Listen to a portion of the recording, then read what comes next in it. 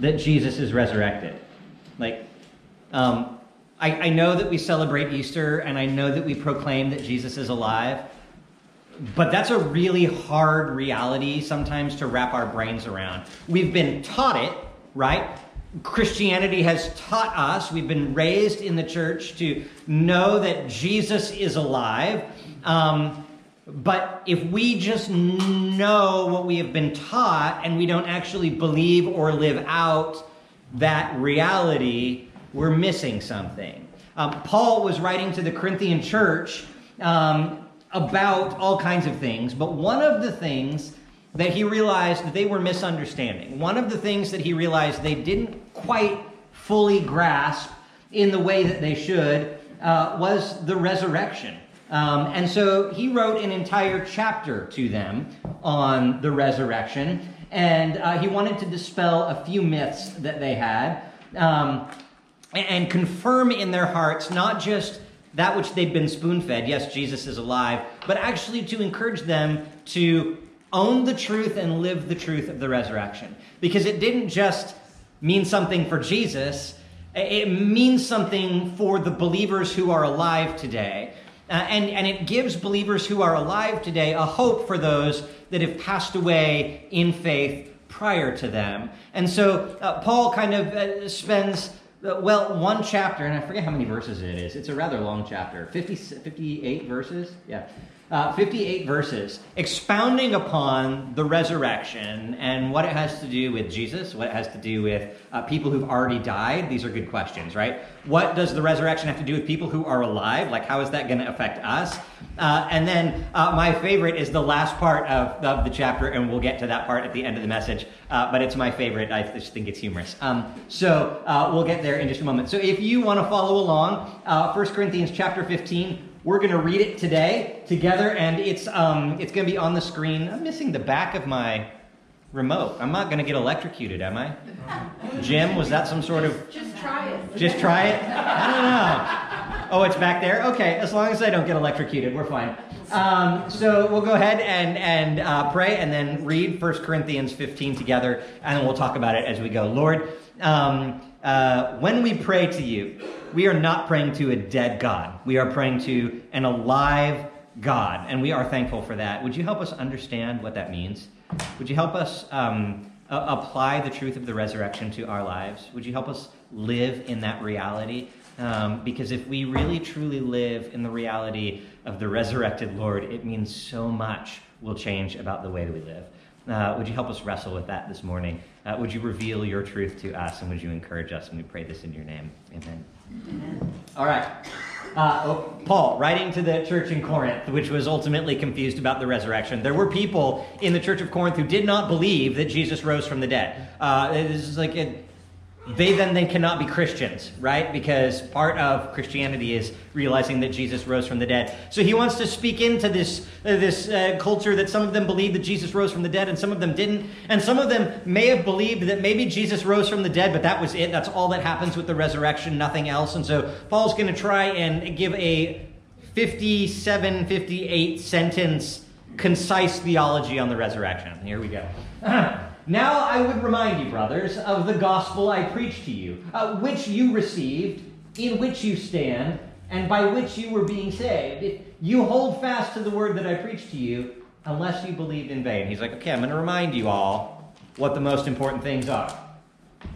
I delivered to you as of first importance what I also received, that Christ died for our sins in accordance with the Scriptures, that he was buried, and that he was raised on the third day in accordance with the Scriptures. Any of you do Awana in the past? Anybody? A few people? This is an Awana verse for those of you who've never done Awana. Every child in Awana, approved workman, there we go, it's my Awana people, must memorize this verse because it's the gospel. And it starts right there. For I delivered to you as of first importance. If I'm only going to tell you one thing, I'm going to tell you that Jesus died because Scripture said he would, that he was buried, Scripture said he would, that he rose because Scripture said he would. It's all foretold, and he did it because God is who he says he is, and he does what he says he will do. Okay? This is the most important stuff, Paul said. And not only that he rose, But he appeared to Peter, and then to the 12, and then to more than 500 brothers at a single moment. Most of them who are still alive at the time Paul was writing this, though some have fallen asleep, which is a polite way of saying they're not taking a nap, they died, okay? And so he is saying, listen, Jesus did what he said he was going to do. He was buried, he died, he rose again, and just so in case you were questioning, there are roughly 500 people you can go ask, because he appeared to all of them at one point in time. And we can go into a whole bunch of stuff about theories about group hallucination and so forth and so on, because people have those views, that it's a group hallucination, that didn't really happen, but we believe God, and 500 people saw him at one time.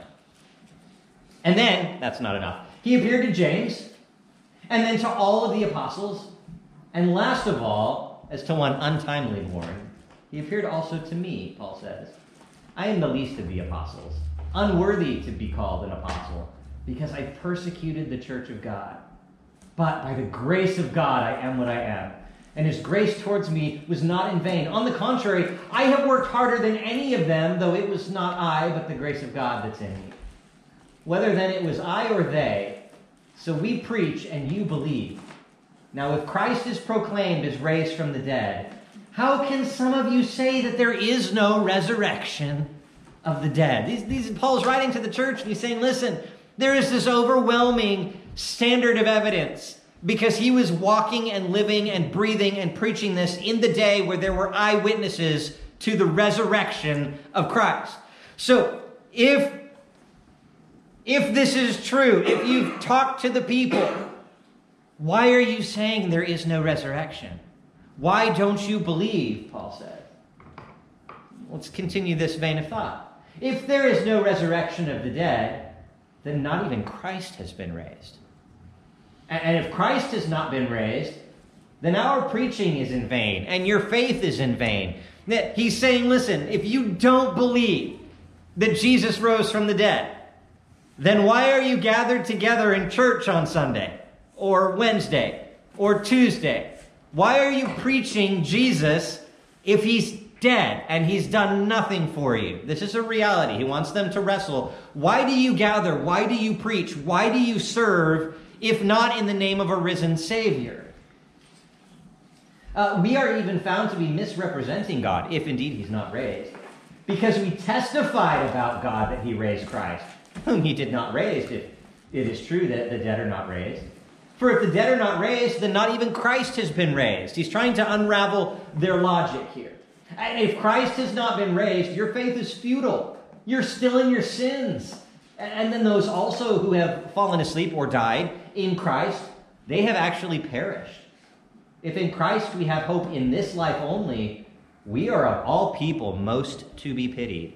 If this is all there is, if this existence is all we have, if we are born and we live and we die, period, nothing after that, it's kind of a sad existence. It's a temporary life full of pain and suffering with no hope. And that's what he's saying the Corinthians believe. If Jesus isn't raised from the dead, there is no hope of eternal life. There is nothing after this. There is no joy that we can hold on to. Is that really what we believe Paul wants the Corinthian church to wrestle with? But, in fact, Christ has been raised from the dead. He's the first fruits of those who have fallen asleep or died, right? We can just assume that's what that means from here on out. When I was ordained, I've been ordained twice, by the way, in 2 different denominations, whatever that's worth. So when I was in my Southern Baptist days, and I was going through the process of ordination, like all Bible-believing churches, they test someone who is going to be ordained, and it's not a written test.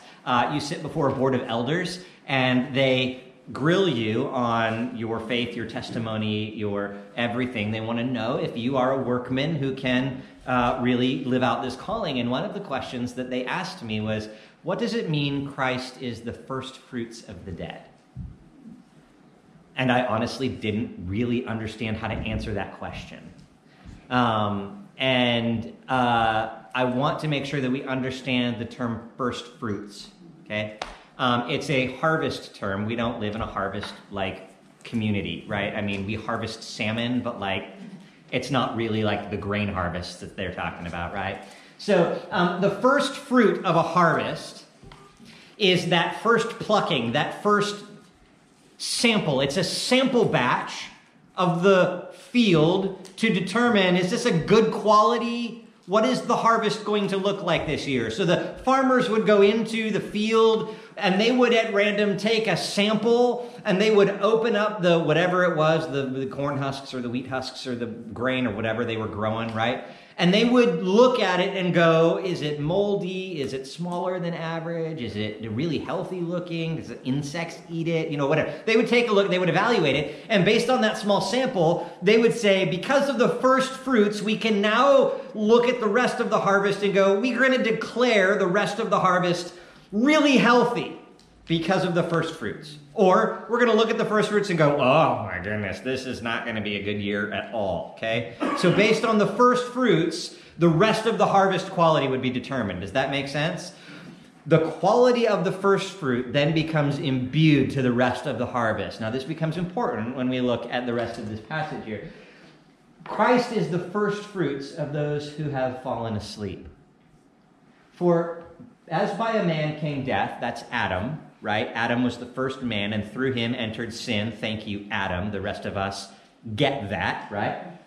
By a man also came the resurrection of the dead. That was Jesus. Now, as in Adam all die, also in Christ shall all be made alive, but each in his own order.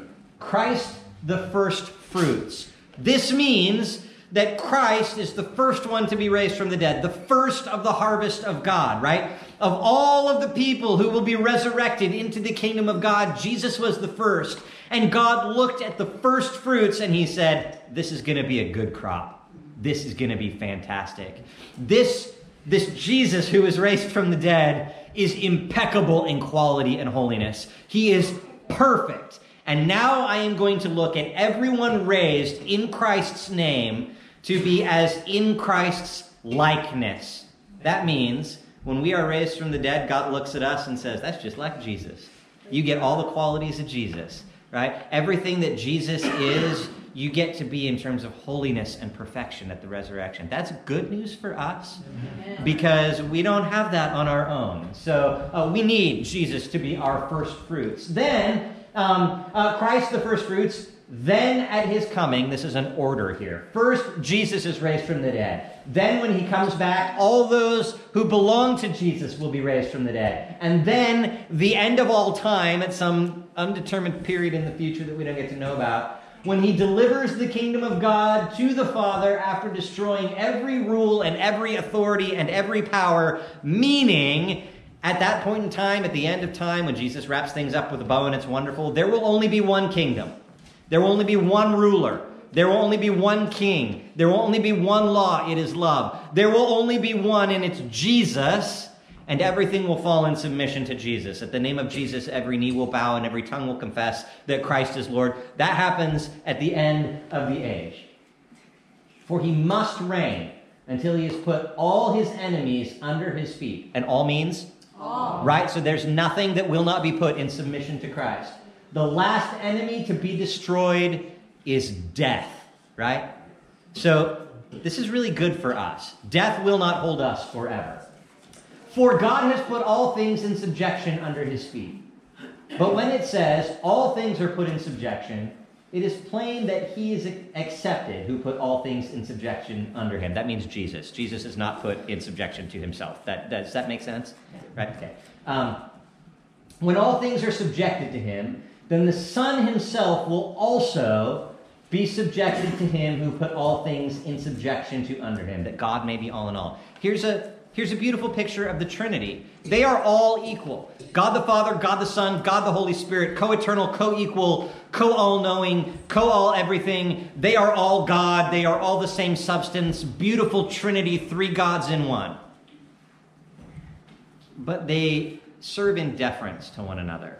There are times when God the Father does the action. The Son and the Holy Spirit take a back seat. There are times when the Holy Spirit takes an action in the life of a believer. He sanctifies us from the inside out. Jesus and the Father take a backseat. There are times, like the substitutionary atonement of Jesus, when Jesus died on the cross and the Father and the Spirit took a backseat. That doesn't change the fact that they are co-equal, co-eternal, co-everything together, all one God. But they sit in deference to one another. And in this moment, at the end of all time, there is a moment where Jesus submits himself again to God the Father so that God is all in all. It's when they sit back and go, it's done. It's so great. Look at this. It's amazing. Otherwise, what do people mean when being baptized on behalf of the dead? Anybody puzzled by this verse? Anybody struggle with this one? Yeah. There are some faith systems in our world today that take this verse to mean something. And so what they do is they baptize people like, us in the name of someone who has died so that that person can have a retroactive post-death baptism. That's not what this verse means. This verse is talking about baptism of people. We are dead in our sins. This is what this is talking about.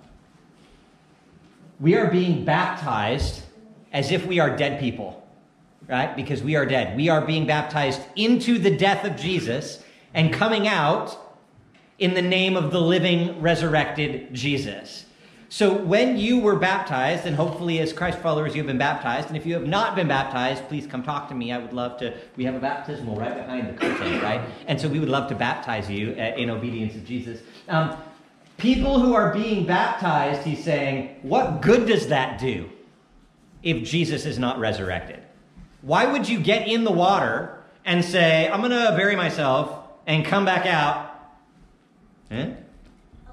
Why would I voluntarily take a bath in front of people if that's in essence, if it does not accomplish anything, if it is not being obedient to anything, if it is not a picture or a statement of my faith in something? Why do we do this ritual of baptism where people who are dead in their sins are claiming the death and the resurrection of someone who might not have been dead or resurrected? He's saying, why do you do what you do? Think critically about your faith, is what he's saying. If dead people are not raised at all, then why are we being baptized? If Christ is not raised, why are we being baptized in his name? I protest, brothers, by my pride in you, which I have in Christ Jesus our Lord. I die every day. What do I gain if, humanly speaking, I fought with beasts at Ephesus? If the dead are not raised, then let us eat and drink, for tomorrow we die. That was a common phrase in Corinth. Let's just enjoy this life. Let's experience everything we have to experience, because it doesn't matter. There's nothing after this. I better soak up all the worldly pleasures now, because eventually I'm going to kick the bucket and I won't get to do that anymore. So let me experience everything life has to experience now before I croak, right? This is what Corinth was struggling with. Don't be deceived. Bad company ruins good morals. Wake up from your drunken stupor, as is right, and do not go on sinning. Some say, I have no knowledge of God. And I say this is to your shame. But someone will ask, how are the dead raised? What kind of body do they come with? You foolish person. And what you sow does not come to life unless it dies. Again, harvest language, right? You plant a seed, that seed actually dies and ceases to exist so that the life within the seed can grow. When something goes into the ground and is planted, that seed actually has to decay so that the life within the seed can sprout and grow. The seed no longer exists, and behold, something new happens, and life takes root. And what you sow is not the body that is to be. It's a bare kernel, perhaps of wheat or some other grain. Here he is explaining to them in plain terms. But God gives it a body as he has chosen, and to each kind of seed its own body. So like you plant an apple seed and you get a apple tree, right? You plant a pumpkin seed and you get a pumpkin, not a pumpkin tree, okay? Right? You plant kernel, and you get corn stalk, right? Oh, you guys are so good at this, right? when God plants the seed of faith in you and it takes root, you become a Christ follower, right? You are not what you were anymore. Behold, the old has gone away and the new has come. But God gives it a body as he has chosen, and each kind of seed to its own body. For not all flesh is the same. There is one kind for human, another kind for animals, another kind for birds, another kind for fish. God is endlessly created. There are heavenly bodies and earthly bodies, okay? There are the things that are tangible in this world, and we know them very well. But there are heavenly bodies, things that we have not seen yet. If God peeled back the veil just for the faintest moment and let us see what was on the other side, I think our brains would explode, right? And maybe even literally, I don't know. Because I do not think that the way we are made in this flesh sack that we have, right? I don't know if we can fully comprehend all that is to come. Because if we could, it would not say in Scripture, you don't get to know that. It's not good for you to know that. Your brains will explode. That's my translation. But there's a reason God put limits on the tree of the fruit of knowledge and life and all of these things, because we're finite beings. And there will come a day when our finite will become eternal, right? And then we will begin to understand a little more. The glory of the heavenly is of one kind, and the glory of the earthly is of another. We are distinctly different now than we will be. There is one glory of the sun, and another glory of the moon, and another glory of the stars, for a star differs from a star in its glory. And so it is with the resurrection of the dead. What is sown is perishable, right? God planted some seed of life in me. I'm alive. This is great. I love it. But what is raised is imperishable. Sorry, I couldn't hear what you said.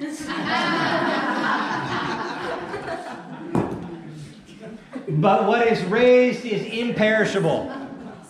This will not be this when I meet Jesus.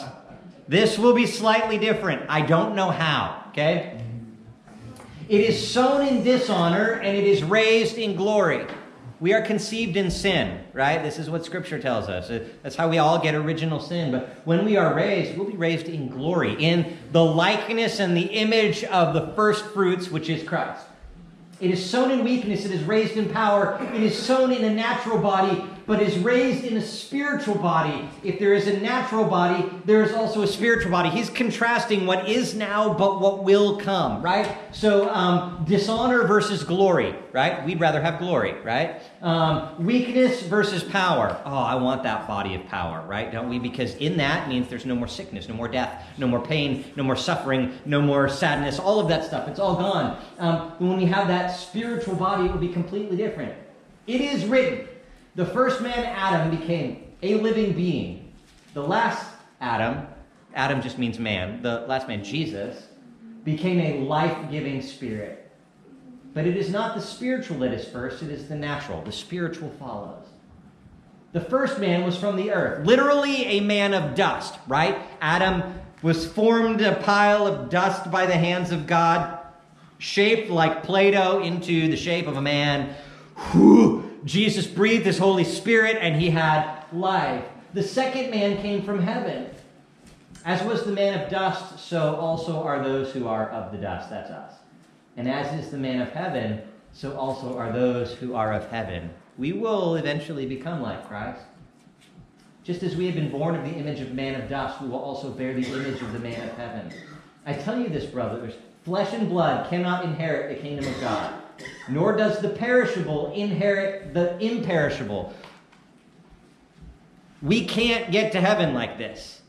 There has to be a work in our life, and we can't do that work on our own.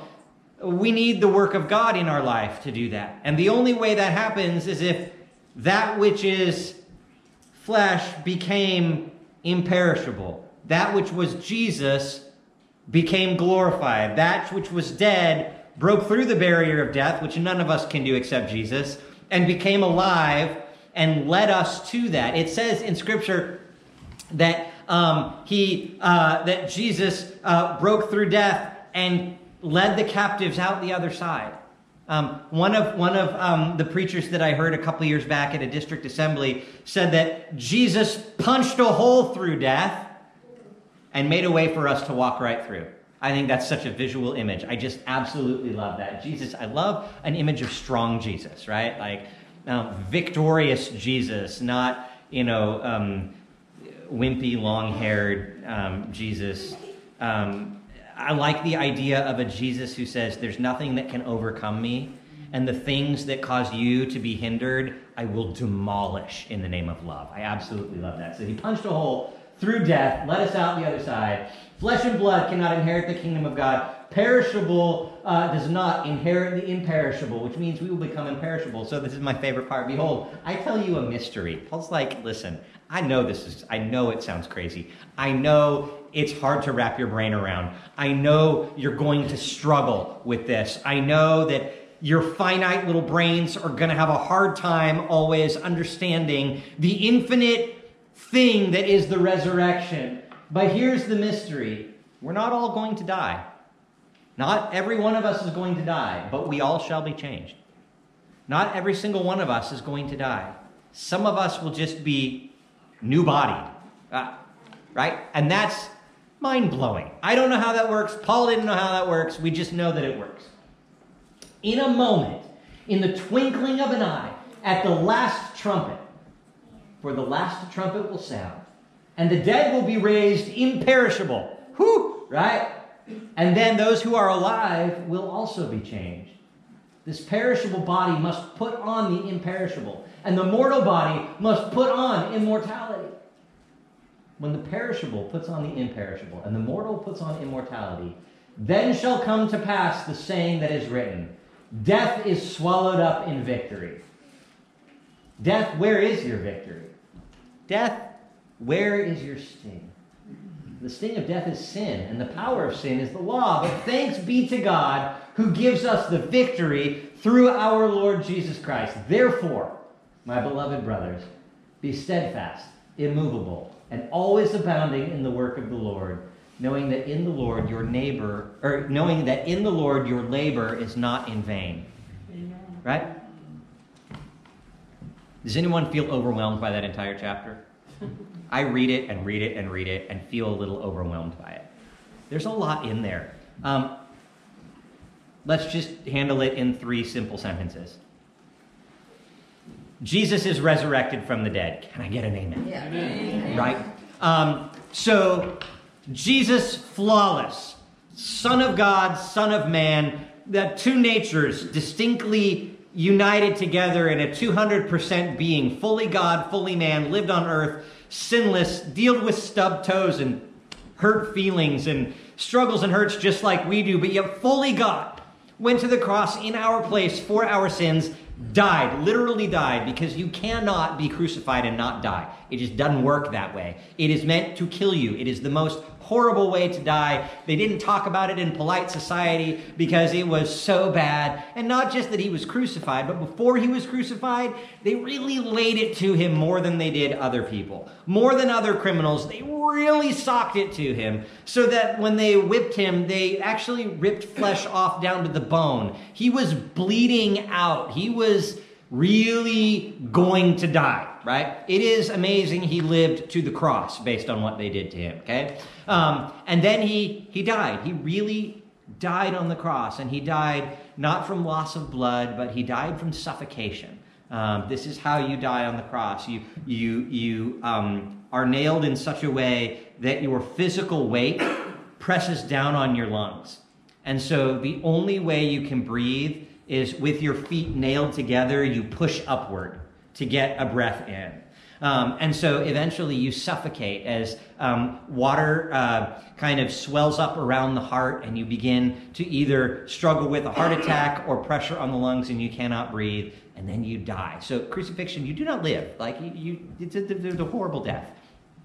He died. He really did. And then they buried him, because that's what you do with dead people. You bury them. And so he was buried in a tomb. And And then 3 days later, a really weird thing happened.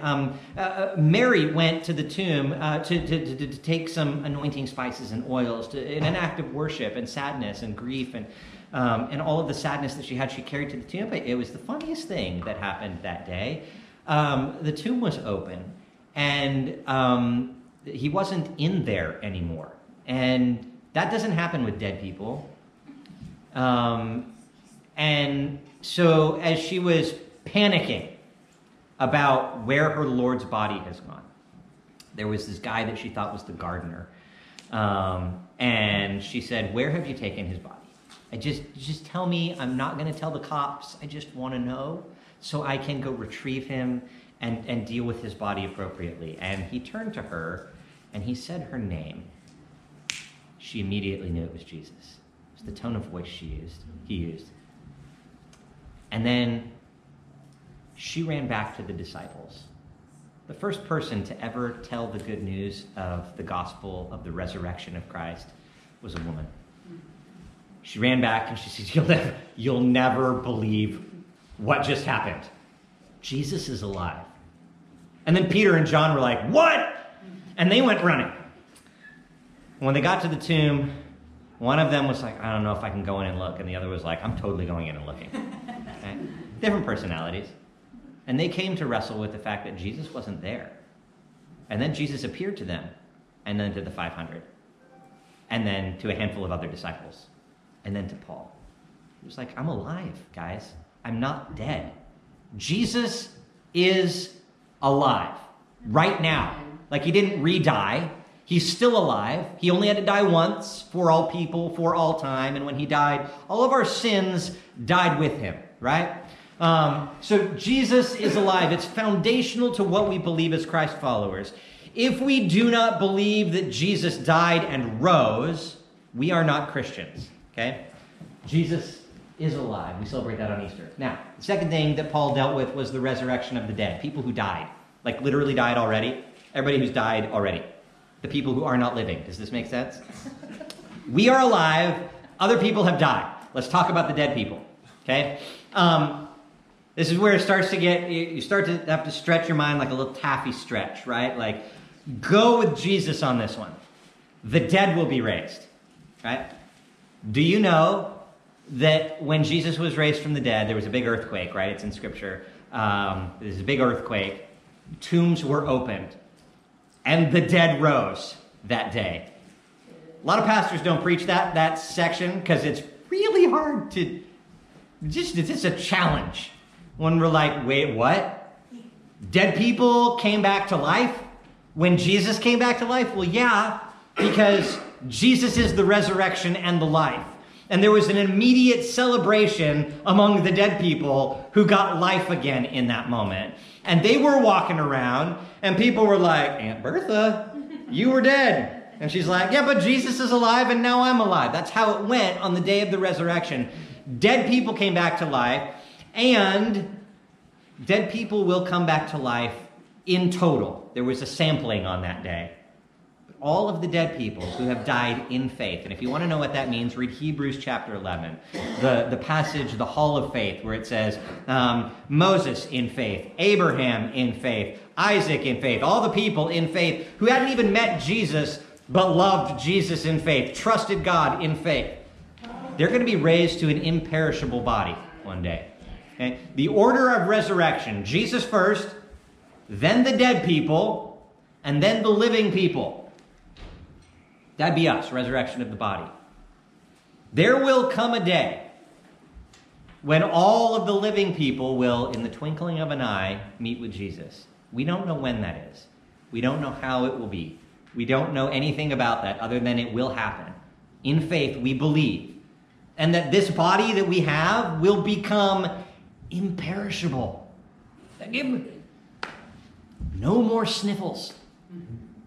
No more catch-a-can crud. People, can I get an amen? Yeah. Right? Right? No more Alzheimer's. Right? No more illness of any kind. No more stub toes. Right? Yeah. No more hurt feelings. No more tears. The body that we will get will not be this. I know what I want it to be. I don't know what Jesus will do with it, okay? Well, you all know what I'm talking about. You all have your own thoughts too. I'm not the only one. We will get an imperishable body that will last for an eternity. And we will meet with Jesus. So whether we have died or whether we are alive when Jesus comes back to wrap things up, there will be a grand resurrection. What, how, and when? I don't even know that you need to worry about it. Right? A lot of people spend their time trying to decipher the code of what, how, when. It's going to happen. We take that in faith. Jesus is who he says he is. He does what he says he will do. Let's just live the hope of the resurrection now, right? So we have this hope that one day we will have eternity. And so we live with that hope. We change our lives according to that hope. We know that there is something greater than what is, which means when we live our life, we don't get caught up in the small things. The things, how is it written? This temporary suffering, momentary affliction, that's how it's phrased in Scripture. This momentary affliction is producing for you a weight of glory. Everything that you experience now is a blip on the radar of time. Because when we are with Christ for an eternity, all of that will make sense. Right? Jesus. Here he is. Right? Yeah. I don't know. Maybe all of Siri will start talking to us. Jesus is coming back in 30 seconds. Right? Prepare yourself. We don't know how it's going to happen. But we know Jesus is coming back, and that changes how we live. Paul wanted the Corinthian church to own the idea of the resurrection, to live in that truth, because it changes your perspective on everything. If this is all we have right now, life is pretty depressing. But if what Jesus has promised us is an actual reality, life is so much better. What we have to offer people is so much better. We can offer that which we first received, that Christ died on the cross for our sins and rose again according to Scriptures and will come again one day. Amen? The worship team is going to come and sing. And we have communion available. I think what I'm going to do is just take the couple boxes of communion and just kind of spread them out. This is a meal that declares Jesus died in our place for our sins. And it declares that when we partake it, we believe that that death was enough for our sins, enough to purchase us back from darkness, enough to punch a hole through death and lead us to life. So as you are ready, you can come partake. So there'll be availability, multiple lines. Come and partake when you are ready to live the life of the resurrection. And if you have never believed that Christ is the way, the truth, the life, and this may be the first meal that you get to say, I actually not sure I fully understand it, because I'm not sure that any of us fully do, but I believe it. I want to believe it. And the greatest prayer in Scripture is, Lord, I believe, but help my unbelief.